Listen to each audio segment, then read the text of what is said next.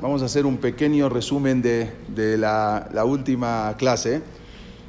Vimos cómo la continuidad del pueblo de Israel se iba dando, cómo Dios, cómo Boreo Olam va preparando todos los caminos antes de que surjan, antes de que caiga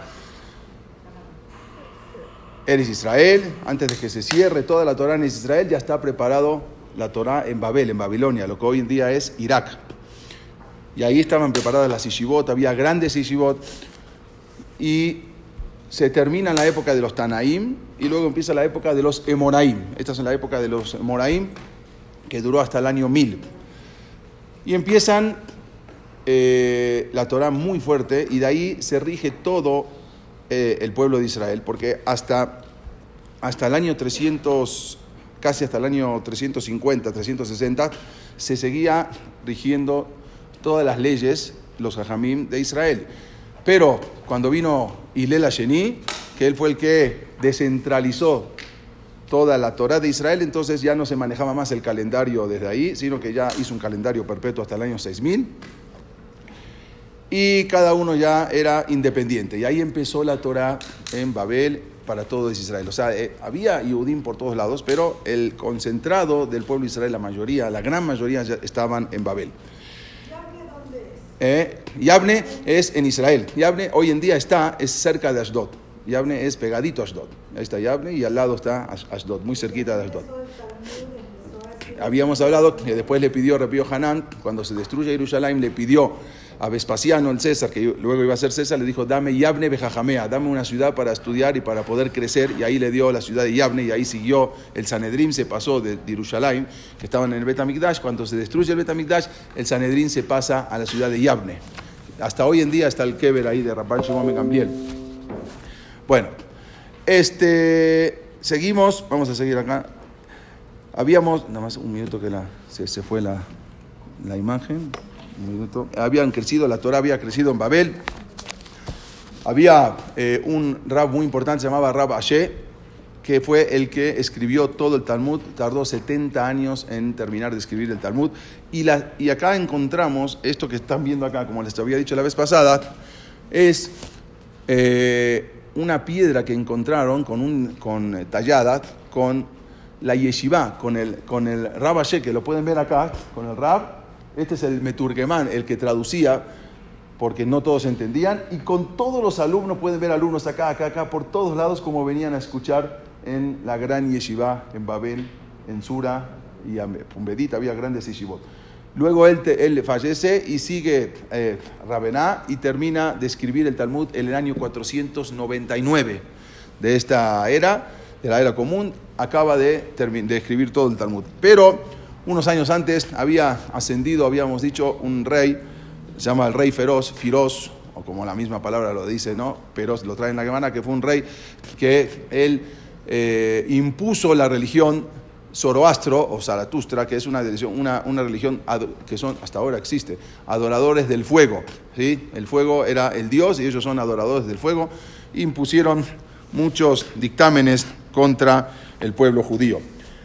Empezaron a perseguir a los Jajamim, empezaron a perseguir, a cerrar las yeshivot, hicieron una matanza también, mataron a 3 grandes Jajamim, a Rabuna, a Memar y a Rab Mesharsha, y todos los judíos ahí, muchos, no todos, pero muchos empezaron a huir, y ahí se fueron hasta Arabia Saudita, que se instalaron como unas tribus en Arabia Saudita, que es lo que vamos a hablar ahora, en la época de Mahoma, y muchos se instalaron en la India, muchos se instalaron en China, y es lo que habíamos visto la semana pasada, que les voy a mostrar. Vimos una película, no la voy a pasar, pero al rato, si quieren, se las mando por WhatsApp a Jan para que ella la mande a todo el grupo para que puedan. Y vamos a ver, y en esa película muestra cómo ellos cuentan todas las costumbres, cómo encontraron a esa tribu que ellos dicen que eran Bené Menashe, los hijos de la tribu de Menashe, y querían volver después de 2700 años exiliados, muchísimos ya se habían asimilado.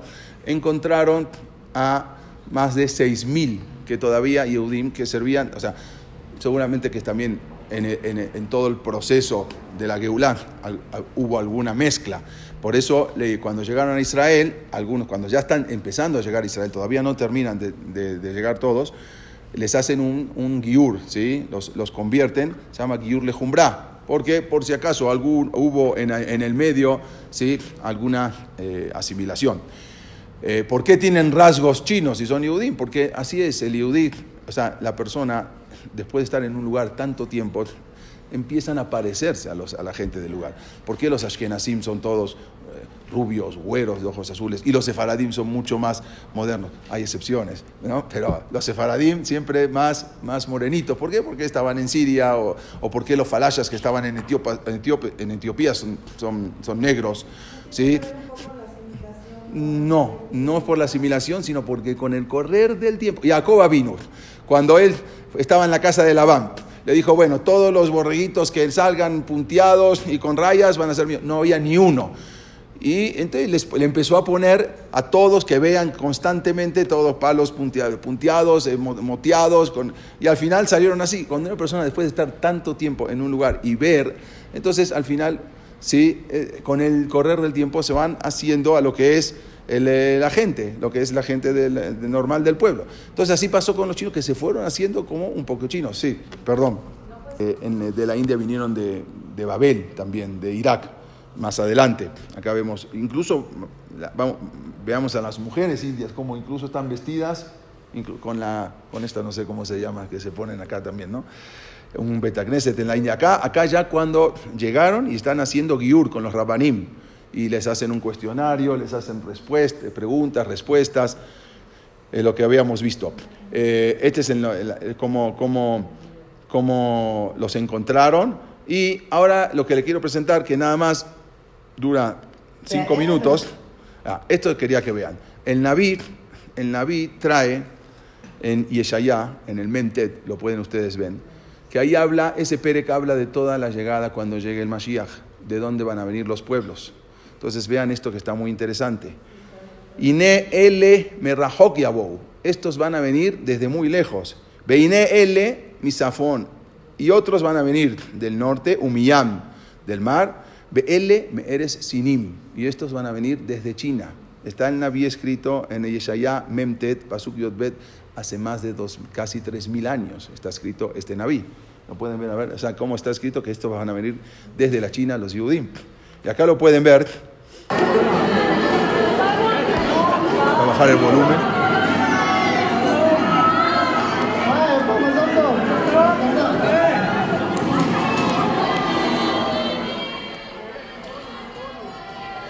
Cómo están llegando a ERETZ Israel. De lo que habíamos visto en la vez pasada, que era todo el periodismo, cómo fue, los encontró, bueno, tener una idea. Pero nada más veamos, y esto ya avanzamos. Hay también, hace muchísimos años, cientos de años, fue escrito también en Mesudat David, y dice así: Ine L, cuando habla de los que vienen van a venir desde muy lejos, desde China, Ine L, Mixat Abaim le ERETZ Israel, ¿sí? Una parte, unos pocos que van a venir con la llegada del Mashiach a Israel, y Abou Mimakom Rahok, van a venir de un lugar muy lejos, Behi Peat Amisrach, es la punta del oriente, o sea, van a venir del oriente, ¿sí? ¿Cómo lo trae también? Como varios jajamín lo traen, ¿desde dónde van a venir? O sea, cuando empiece el Galut, cuando empiece cerca la llegada del Mashiach, que van a empezar a llegar desde muy lejos, incluso también desde China. Y es lo que vimos en este momento. Bueno, vamos a avanzar un poquito en la clase. Más adelante, mucho más adelante, en 1589, hubo un cura que se llamó Mateo Ricci. Él vivía en China y él hace un descubrimiento en la ciudad de Kaifén. Kaifén era la capital de China. Hasta hace 100 años Kaifén era la capital de China, luego se pasó, pero en ese momento Kaifén era la capital. Se encontró con Yehudim, con judíos. Este cura, él escribe, lo pueden ver, se llama Mateo Ricci, él escribe que se encontró con judíos que vivían ahí de hace más de 1000 años y que formaban una gran comunidad. O sea, hasta hace 100 años tenían su betacneset, luego se fueron asimilando y son el resto los que quedaron.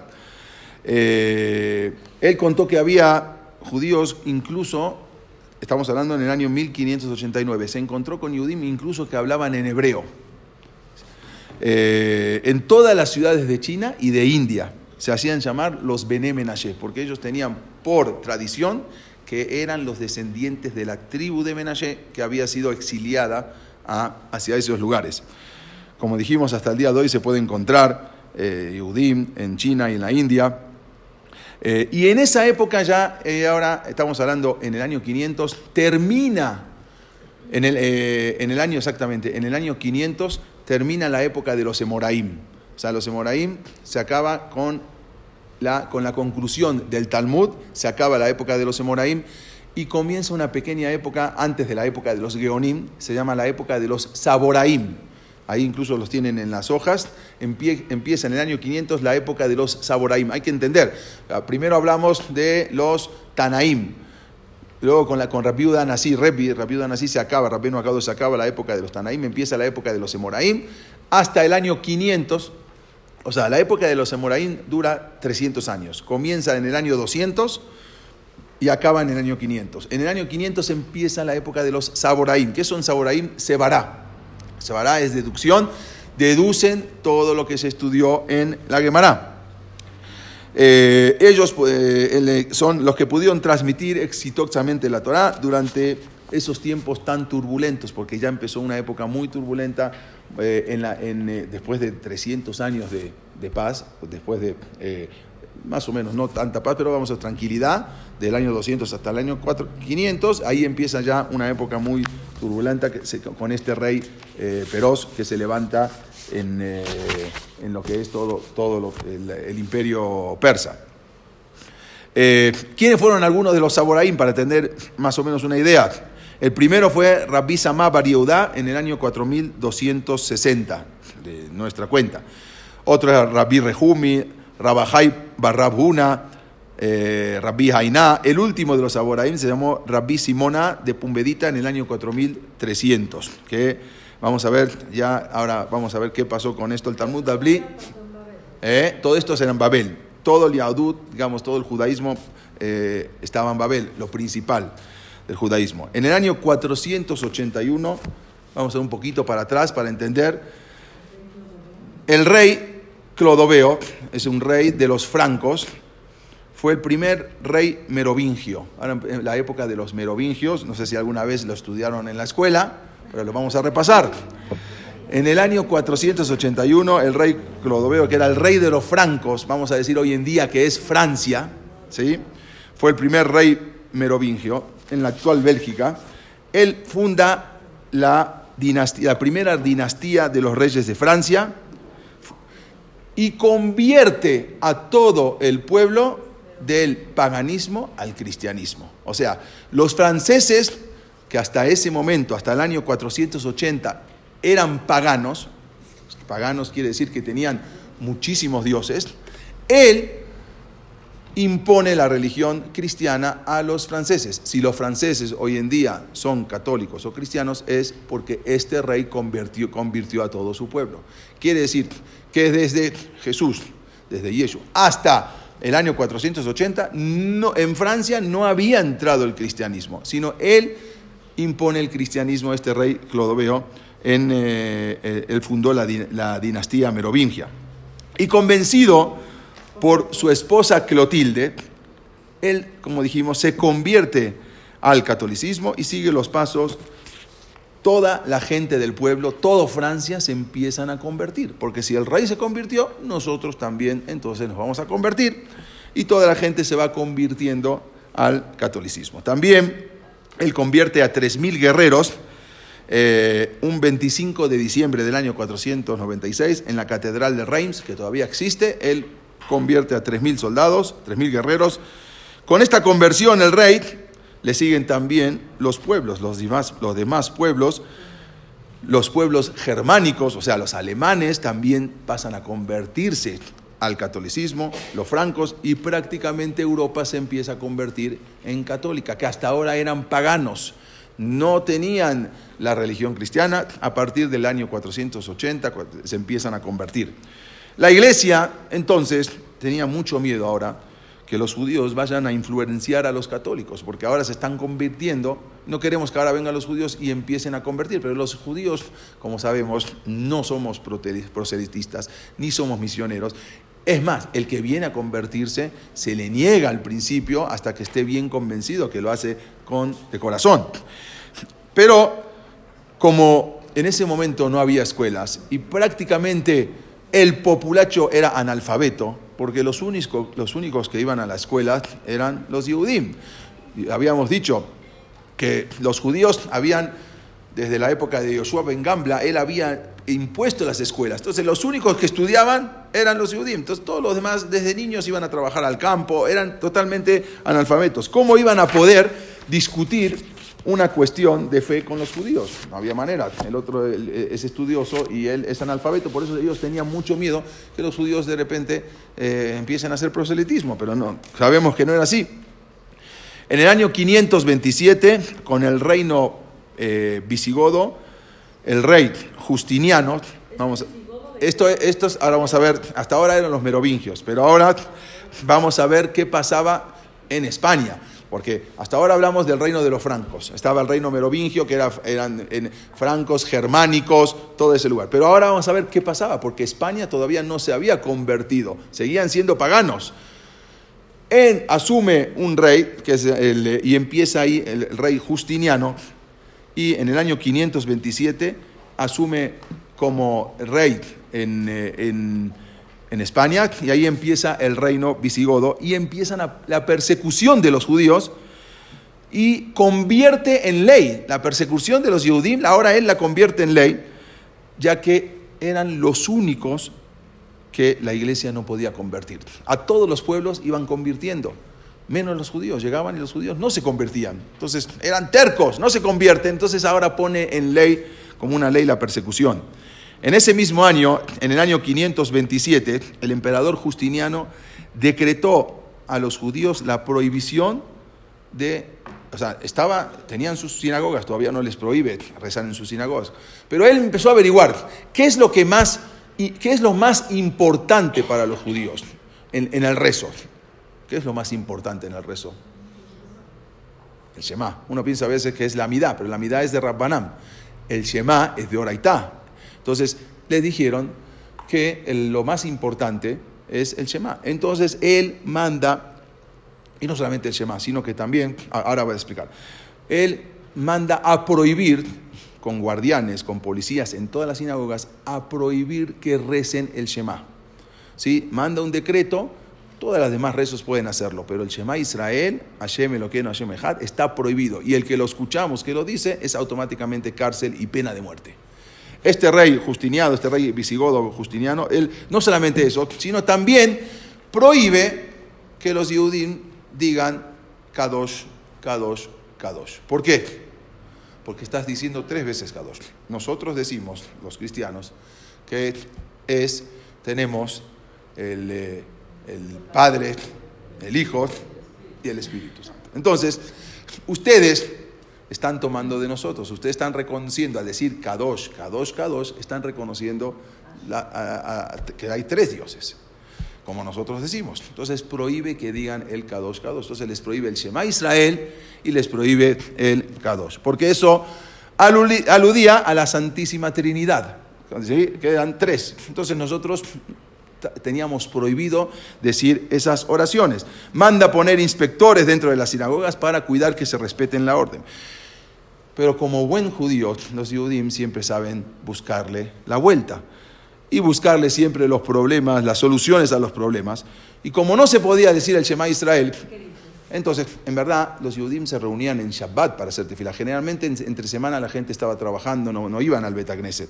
A veces los lunes y jueves para escuchar el Sefer Torah, pero muy pocas veces. O sea, lo principal era en sábado, y él mandaba a poner los inspectores el día sábado. Pero los Yehudim, como saben buscarle siempre la vuelta, no dicen Shema, estaban prohibidos, pero lo introducen en Musaf.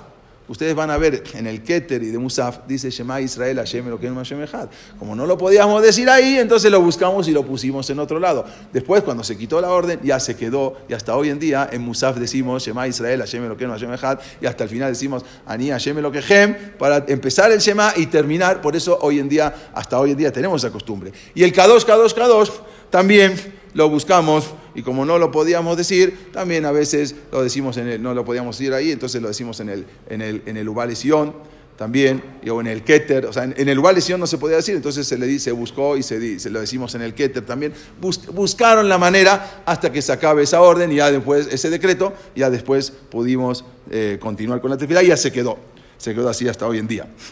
Incluso, no sé si alguna vez estuvieron en Praga, ¿sí? Hay un puente, el puente de San George, es un puente que cruza, está tremendo, porque uno en la mitad del puente va a ver un Yeshú que está con letras, antes era de oro, hoy en día sí, y dice en hebreo, Kadosh, Kadosh, Kadosh, está así, algo tremendo.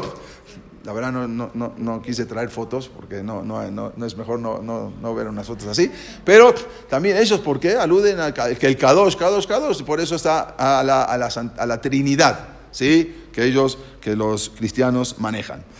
Bueno, ninguna medida de fuerza tiene éxito como la esperaban. O sea, todos los que mandaron a hacer, no había manera de convertir a los judíos. El pueblo judío no abandonaba sus tradiciones. Por tal motivo, en el año 534, mediante un famoso código justiniano, hay un código justiniano que se conoce, hasta hoy en día existe, se decreta que las sinagogas sean transformadas en iglesias. Estamos hablando, esto es los visigodos en España, en el reino de España. Está el código justiniano, y no solamente eso, sino varias cosas. Decretan la persecución de los herejes, una política antijudía, prohibición de proselitismo, prohibición de cargos públicos para los judíos, prohibición de matrimonios mixtos. Obvio que ellos tampoco, nosotros tenemos esa prohibición también. Prohibición de tener esclavos cristianos, o sea, nadie puede tener empleados. Entonces es muy difícil trabajar en el campo, que era a lo que se dedicaba toda la gente, sin ningún empleado, ¿sí? De otra nación. Sí. En 1986, cuando asume el rey Recaredo, España era pagana, ¿sí? No era cristiana. Y a partir de este año se convierten al cristianismo. Antes no tenían todavía una religión. Él mantuvo la prohibición de que los judíos no puedan tener esclavos o empleados cristianos. Con este decreto prácticamente se le cierran a los Yehudim todas las puertas de las actividades. O sea, nadie puede tener ningún empleado que no sea judío, ya que cómo iban a poder trabajar en los campos sin una ayuda de empleados. Solo se les dejó a los judíos una puerta de salida, la conversión. Esa es la única puerta que tenía de salida. Pero los Yehudim no la utilizan, y aunque esto les ocasionara grandes pérdidas económicas, porque ya no tenían de qué trabajar. En el año, bueno, quiero comentarles algo que es muy importante justamente con esto. Exactamente, justo con el rey Recaredo, se origina algo que es muy importante y estamos cerca de eso. Los Yehudim, no muchos, o sea, la gran mayoría no se convertía, pero muchos hacían que se convertían, porque como ya no tenían manera, ya se les cerraban todas las puertas. Entonces eso es lo que se conoce como criptojudío, o como marrano, o como converso. A la vista de la gente se hacían los que se convertían, pero internamente en su casa cumplían todas las misbot. Pero llegaba ahora el día de Kippur, y tenía que anular todas las promesas que él había hecho, todos los juramentos que cuando fue a la iglesia a convertirse, ahora necesitaban anular todos los juramentos. Por eso se crea el Kal Nidre, justamente en la época de Recaredo. Crean el Kal Nidre, que el Kal Nidre es lo que uno anula todos los juramentos y promesas que él le había prometido delante de la iglesia, que lo tuvo que hacer para que le den a ellos la posibilidad de subsistir. No era muy fácil trasladarse como hoy en día, sino era muy difícil. Entonces les abrían las puertas, entonces él tenía que demostrar una cosa, y justamente el Kal Nidre comenzó durante el periodo visigodo. Ahí empieza y ahí se relata, y hasta hoy en día nosotros el Kal Nidre es justamente en esta época de España con el rey Recaredo, después de la persecución de los súbditos judíos. Él había ordenado la conversión de todos los judíos al catolicismo, y los judíos en un momento tuvieron que acatar estas disposiciones, en contra de su voluntad. No podían decir que no, a menos que se vayan del país. Pero no era muy fácil moverse. ¿Cómo se iban a mover? No había coches, no había trenes, no había avión. Moverse de un país a otro con toda la familia era muy difícil. Con la llegada de Kippur, cuando se reunían clandestinamente para ofrendar los rezos, las plegarias a Kadosh Baruj Hu, el rabino se levantaba para declarar que todos los juramentos y promesas que habían hecho eran nulos, puesto que los habían formulado bajo coacción. Entonces, todo, y aunque después se quitó la orden, el decreto, el Kal Nidre ya se impuso, y ya se instaló, y ya se quedó hasta hoy en día. Por eso es en el momento que nosotros hacemos hoy en día en Kippur el Kal Nidre, es originariamente de ahí. ¿Cómo? Recaredo. ¿Quién lo hizo? No, lo hicieron los jajamín de ese momento. Sí, los jajamín lo pusieron. Está en arameo, exactamente, en arameo, sí. Así se puso en arameo porque así era el idioma que se rezaba o que se estudiaba. Así es como es usado en este día, y así fue introducido en el rezo. Y es probablemente que esas melodías, porque los ashkenazim la cantan también con unas melodías preciosas, y también los sefaradim, seguramente fueron compuestos incluso con las melodías Más tarde, esta costumbre se extendió a muchos lugares. ¿Por qué? Porque muchos de los marranos o conversos que se iban saliendo del país de a poco, iban llevando esa costumbre a otros lugares, y así se fue expandiendo a los ashkenazim también. Hay que entender una cosa, todavía no había ashkenazim. O sea, los ashkenazim y sefaradim empiezan, vamos a ver, a partir del año 960, hasta hoy, cuando se deshace el gaonato, ¿sí? Los geonim, se termina la época de los geonim, ahí empiezan, vamos a ver más adelante, los ashkenazim y sefaradim. Más tarde esta costumbre se extendió a las tierras vecinas, probablemente por la migración de los marranos, que se iban saliendo e iban llevando esa costumbre que ellos tenían, y aún luego fue recitada en época de libertad religiosa, que se siguió, y era una buena costumbre porque anulaba todas las promesas que uno había hecho para convertirse. No todos estaban de acuerdo. Vamos a ver que muchos ajamim, muchos geonim no estaban de acuerdo con esto. Decían, no se vale que tú vengas y ahora quieras anular todas tus promesas y todos tus juramentos. Había en la época de los geonim, había Ramambran Gaon, que él escribe que decir, aunque hoy en día ya está todo esparcido por todos lados, pero decir el Kal Nidre era un minhag shetut, ¿sí? Una costumbre de tontos. ¿Por qué? Porque tú, claro, todos los días puedes hacer promesas, puedes hacer juramentos, ya. Incluso, vamos a ver más adelante, que en las sinagogas de Holanda y Ámsterdam, cuando venían, mucho más adelante, los expulsados, ¿sí? Los marranos, porque se habían quedado en España, después de la expulsión de los judíos de España, se habían quedado como marranos. Pero después de muchos años iban saliendo, y cuando llegaban a las sinagogas de Europa, llegaban a la gran sinagoga de los portugueses en la Snogat, en Ámsterdam o en Portugal, llegaban los portugueses.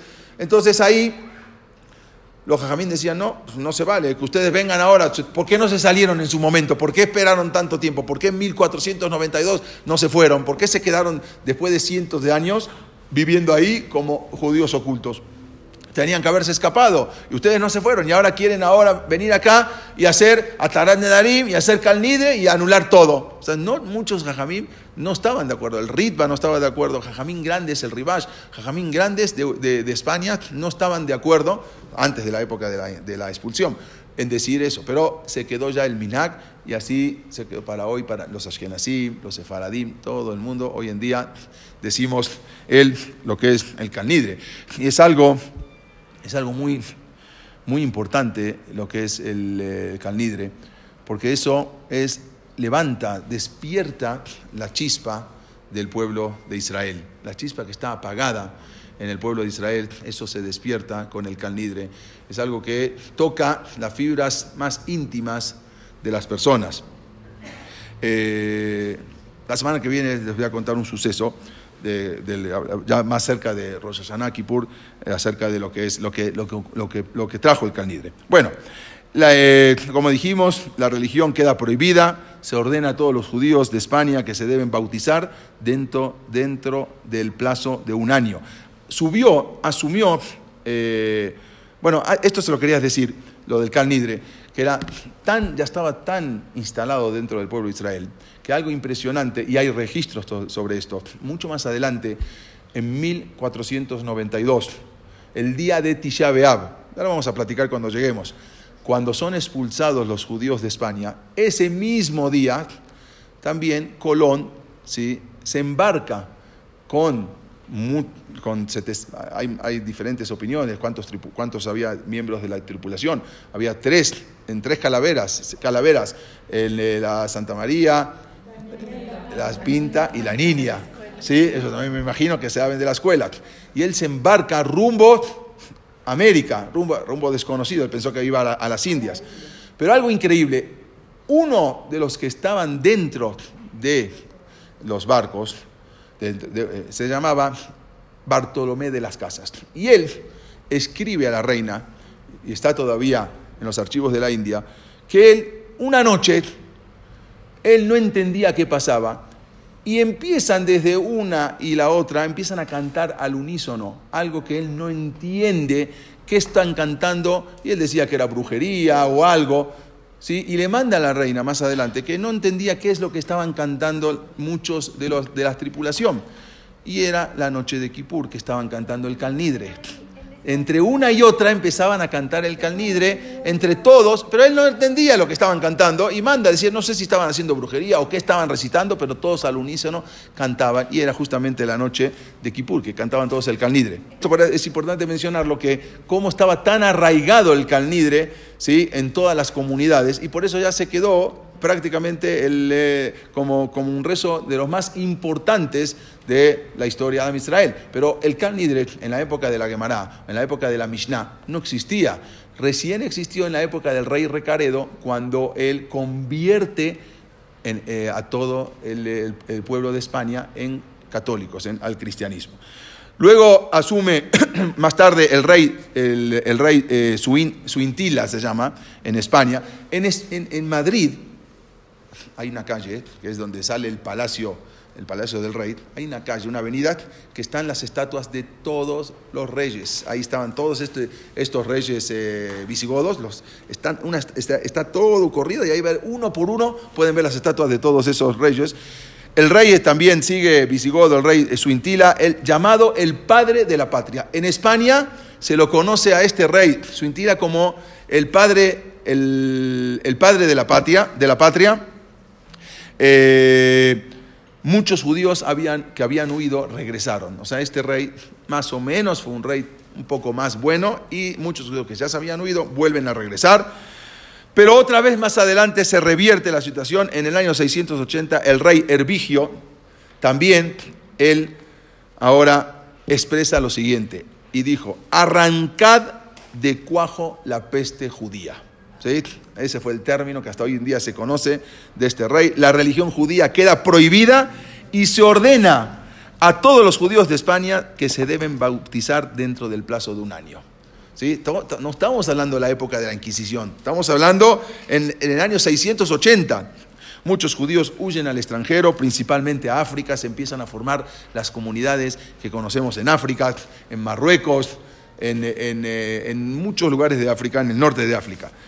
Y así, rey de los reyes merovingios, que no fueron unos reyes benevolentes con el pueblo de Israel, y llega el año 711. Ahora vamos a regresar un poquito, pero nada más para entender. En el año 711 se termina el cruel reino visigodo. ¿Por qué? Son vencidos. Entran unas bandas árabes desde África, cruzan el estrecho de Gibraltar y se introducen en España. Llegan a España, como dijimos, desde el norte de África, bajo el mando de un general, el general Tarik, se llamaba, quien también era de origen judío convertido al Islam. Este general Tarik, en el año 711, entra por Gibraltar. Acá pueden ver por dónde entra, ¿sí? Va cruzando por África, cruzan, por eso se llama Gibraltar. ¿Por qué se llama Gibraltar? Porque en árabe es Gebel, es monte, Gebel Tarik, el monte de Tarik, ¿sí? Y luego con el tiempo, Gebel Tarik se llamó Gibraltar. La palabra se descompone, ¿sí? Va va un poco cambiando. Gebel Tarik es luego, cuando llegan los españoles, más adelante que conquistan, se llama Gibraltar. O sea que mismo Gibraltar tiene un nombre de un judío, que era un judío convertido al Islam. El Tarik era un general, que él con sus bandas árabes conquista todo lo que es España. Imagínense, todos los judíos de España cómo reciben con brazos abiertos a los árabes, porque era una presión tan grande, ¿sí? Decretos tras decreto a los judíos mientras estaban los reyes visigodos, que cuando llegan los árabes, entonces les abren todas las puertas. Y los mismos árabes ahora que fueron dominando, como ellos no sabían hablar español y también eran analfabetos, entonces ponen a los mismos judíos como gobernadores prácticamente en cada ciudad, ¿sí? Y llaman a los judíos ahora a poblar, y por eso vamos a ver que ahí luego más adelante un poco empieza la edad de oro, porque todos los judíos se les abre completamente con los árabes. Con la invasión árabe en España se les abre todas las puertas de España, y por eso ustedes, si van a España, van a ver en cada ciudad como hay prácticamente, son morisco, muchas iglesias, muchos templos antiguos, muchas casas se ven como árabe. ¿Por qué? Porque ahí empieza la invasión árabe, y España en el año 711 se termina el reino cruel visigodo y empieza ahora una época de paz para los judíos. En el año 711 empieza una época de paz para los judíos. Pero eso lo vamos a ver un poquito más adelante. Incluso vamos a hacer un viaje, perdón por la propaganda, pero vamos a hacer un viaje el 15 de octubre a España, y ahí van a ver todos los lugares, se puede ver exactamente dónde vivían los árabes, dónde vivían los judíos, dónde gobernaban, las casas que les dieron. Y ahora vamos a ver un poquito qué estaba pasando en Arabia Saudita. Resulta que en el año 570, en la ciudad de Yabtreb, que era considerada el centro de la intelectualidad judía, porque ahí vivían judíos, nace Mahoma, en el año 570. ¿Sí? Bueno, esto es lo que les dije anteriormente, acá pueden ver, si quieres tomar una foto. En el año 711, ¿sí? Déjame sacar esto un minuto, cerrar esto que se abrió. En el año 700... un minuto antes, me olvidé decir esto. El gobernador Tariq Ibn Ziyad se llamaba, era gobernador en Tánger.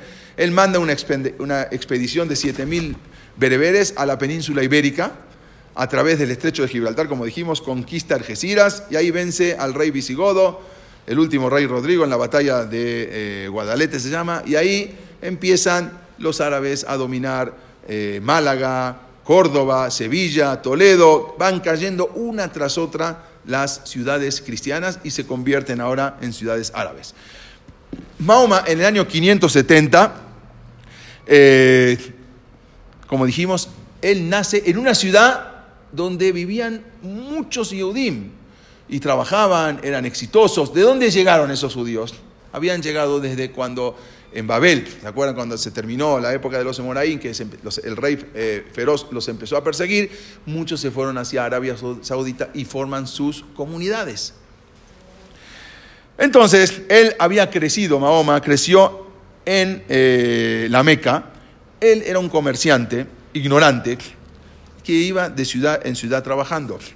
A la edad de 40 años, él dijo haber tenido visiones de que vino un ángel, el ángel Gabriel, y tuvo sueños proféticos, pero en realidad, esto está documentado, ¿no? Yo no lo digo, él era una persona epiléptico.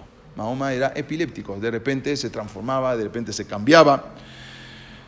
Entonces él había dicho que se le apareció el ángel Gabriel, le reveló unas verdades divinas, y él decía que solamente había un Dios. O sea, en contraparte con los cristianos, que ellos decían de la Trinidad, él decía que no, que había un solo Dios, pero que Mahoma, o sea, él era su profeta. Sí, un solo Dios, pero él era su profeta. Y le reveló 6 fases en la tierra, y así lo trae el Corán, porque él ahora quería a convencer a la gente de que se convierta a una nueva religión, a la religión musulmana. Entonces él tenía que unir y tenía que involucrar a todos los profetas. Por lo tanto, él dijo que le habían revelado que hubo 6 fases, que el ángel Gabriel le reveló que en la tierra hay total 6 fases, o sea, nosotros decimos en el Pirkei Avot, Moshe Kibbel Torah mi Sinai. Moshe recibió la Torah mi Sinai. Umsará li Yoshua, se la entrega a Yoshua. Yoshua, la Zekenim, a los ancianos. Zekenim, la Neviim, a los profetas. Neviim, le Anshe Knesset Gedolá, a los 120 Jamim. Los Knesset Gedolá, en Amru, se los de Barim, ahí fue como fue el legado de la Torah. Bueno, él también hizo que el legado, y escribe en el Corán, que el legado fue así. Adam, Arishon, Noach, Abraham Avinu, porque también Abraham Avinu era el padre, ¿sí?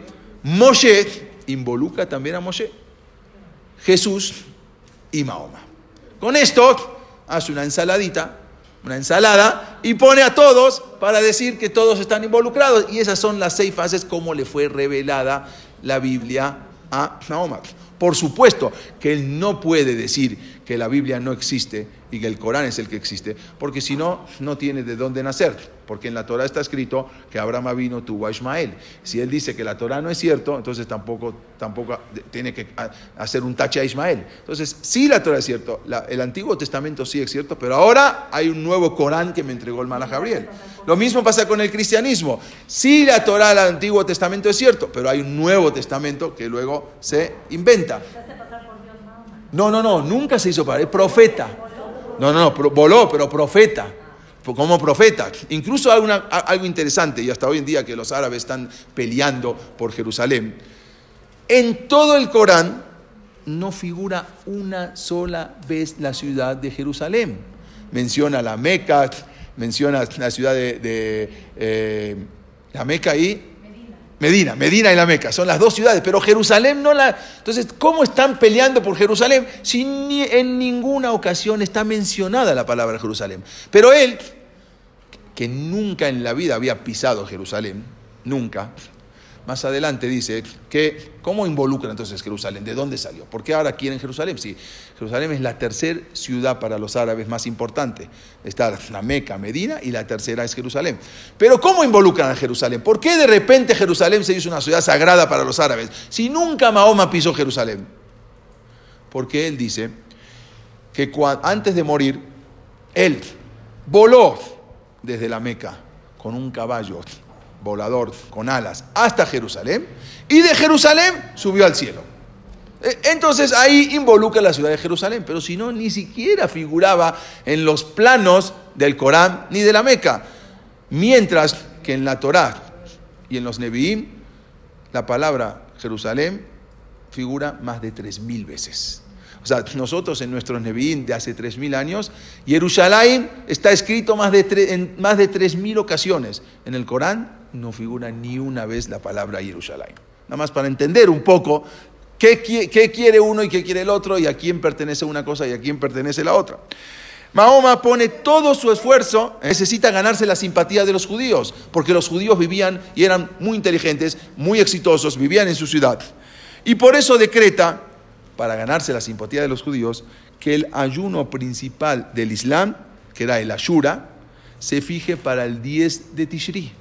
Y fijan el principal ayuno de los árabes para el 10 de Tishri, al igual que Yom Kippur.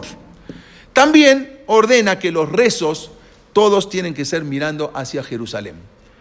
Y que el día de descanso sea el sábado. Él impone eso, todo eso ¿para qué? Para ganarse al pueblo judío y convertirlos a su fe, al Islam. Todo esto, como dijimos, tratar de convertir a los judíos. Pero, como Mahoma vio frustradas sus esperanzas, porque no se convertían al Islam. Hubo muchos judíos que se convirtieron al cristianismo, pero al Islam no veían, ¿sí?, que los atraía. Entonces, casi ningún judío había seguido, había algunos, pero muy poquitos que no siguieron sus pasos, y hasta otros los rechazaron completamente. Entonces, ahora, esa inclinación que demostraba él hacia los judíos del día del ayuno, para el Ashura, para el día del 10 de Tishri, se transformó ahora en un odio recalcitrante. Más adelante vamos a ver que lo mismo pasó con Martín Lutero. Él empezó queriéndose ganar a los judíos, y como los judíos no se convertían, ahora se transformó en el más antisemita. En el año 623 cambia la dirección del rezo, ahora ya no sería hacia Jerusalén, ahora el rezo es hacia la Meca. Ustedes no quisieron escucharme, ahora voy a cambiar todo. También quita el ayuno del 10 de Tishri y lo pone en el mes del Ramadán. O sea, ya no, y no voy a hacer un ayuno, ahora voy a hacer 30 ayunos. Todo el mes de ayuno. Ustedes hacen uno, yo voy a hacer 30. Ustedes hacen 3 rezos diarios, yo voy a hacer 4 rezos diarios, más que ustedes. Ustedes hacen un ayuno, yo voy a hacer 30 ayunos. Y todo el mes de Ramadán hacen ayuno. El día de descanso lo había impuesto para el sábado.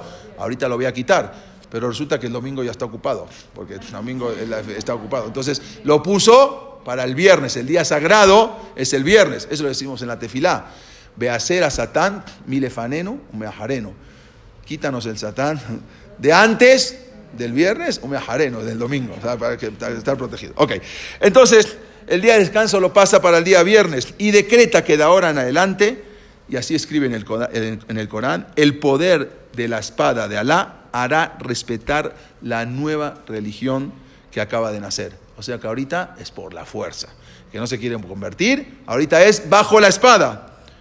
En el año 628, Mahoma y 15.000 soldados suyos destruyen toda una comunidad de Jaibar. Había toda una comunidad de judíos. Jaibar es un pueblito, un pueblo. Había una comunidad judía que ya no da tiempo, lo voy a contar la semana que viene. Él manda a matar a todos, como no se quisieron convertir, ahora es a la fuerza. Más adelante, una mujer judía que él había tomado en su harén, se llamaba Zainab. Zainab era una mujer judía que era viuda porque habían asesinado a su esposo y a sus hijos. Ella estaba en el harén y cuando le tocó una vez estar con Mahoma, le pone veneno en la carne donde iba a comer Mahoma. Y en ese momento él comió y al probar el primer bocado, inmediatamente se dio cuenta que sabía muy raro y lo escupió. Y no se murió, pero ese veneno influyó en él y quedó un poco enfermo y más adelante murió Mahoma, mucho más adelante, de esta mujer que le había puesto un veneno. Al final no se murió por ese veneno, pero tuvo consecuencias. Fue algo tremendo lo que pasó y lo que empezó ahora por la fuerza Mahoma a convertir a todo el pueblo. El que no se quería convertir, ahora ya no hay opción, ahora es por la espada. Y así hoy en día también lo vemos, ¿sí? ¿Por qué los árabes van y ponen bombas y así? Porque, bueno, si no se quieren convertir, entonces ya tú te llamas un hereje, entonces ya no eres musulmán. Y así empezó él a convertir a todo el pueblo a la fuerza. Y la gran comunidad que había en esas ciudades, durante casi 1000 años los judíos vivieron ahí, vivían en los oasis de Teimá, Keibar y Yatreb. Eran lugares que se encontraron ahí y ahí empezaron a vivir los judíos. Posteriormente se cambió y se convirtió esa ciudad, se llamó Medina, la ciudad de Medina, en la península arábica del norte. Y ahí había varias tribus judías. El problema fue que eran muy ricos y se empezaron a pelear entre las tribus judías. Entre las mismas tribus tenían ellos un poder militar. Y había 3 tribus, nada más les voy a dar un adelanto, la semana que viene lo vamos a completar. Había los Banu Qanuya, eran guerreros judíos, fabricantes de armas, orfebres. Eran estos los Banu Qanuya, así se los conocía, Banu, los Bené Qanuya. Había otros, los Banu Nadir, o los Bené Nadir, tenían plantaciones de dátiles, y había uno que se llamaba los Barú Bené Quaruyá, que eran los mercaderes de vinos. O sea, cada uno estaba dividido por sectores. Eran muy exitosos los judíos, pero discutían a menudo y unos no se defendían a otro. En un principio, cuando Mahoma tuvo que huir, también lo perseguían, la misma gente tuvo que huir, huyó a la Meca en el año 622, de la Meca a Medina. En un principio hizo alianzas con los pueblos judíos, pero luego él los traicionó, y es lo que es un poquito, dura como 10 minutos, no se lo quiero contar ahora, lo voy a contar para la semana que viene, pero ahí empieza la caída de todos los judíos que vivían en la Meca, en Medina, que eran tribus, pero eran algo muy exitosos, empiezan a caer cuando sube Mahoma. Y ahí vemos, empieza, así como empezó en el año 586 en España el cristianismo, ahora empieza, hasta ahora no se conocía, hasta ahora eran paganos o tenían otra religión, no tenían religión, y ahora empieza el islamismo. ¿sí? Que es toda una rama del judaísmo. También el cristianismo es una rama del judaísmo. Empieza con Mahoma esta nueva época con los judíos de la península arábica, y empieza ya. Entonces, Akadosh Baruj Hu va preparando, salen de un lado, va preparando a otro. Se van de Arabia Saudita, vamos a ver a dónde se van los Yehudim, los que se pudieron escapar, y van formando comunidades, y así se van esparciendo por todo el mundo, donde tienen los Yehudim que hacer. Tikunim, en cada lugar hay un tikum, en cada lugar tienen que estar para hacer un arreglo de algo, eso al picapará no sabemos, pero los Yehudim se van esparciendo de diferentes lugares, hasta que al final llegan a España, de todos los lugares. Vamos a ver más adelante cómo se instalan en España. Akadosh Baruj Hu va preparando el camino. Cuando cae en un lugar, ya está preparado el otro nuevo lugar. Y así es todo el tikum olam. El arreglo del mundo es de esa manera. Y así vamos pasando de lugar en lugar. O sea, la semana que viene vamos a proseguir con la clase, si Dios quiere.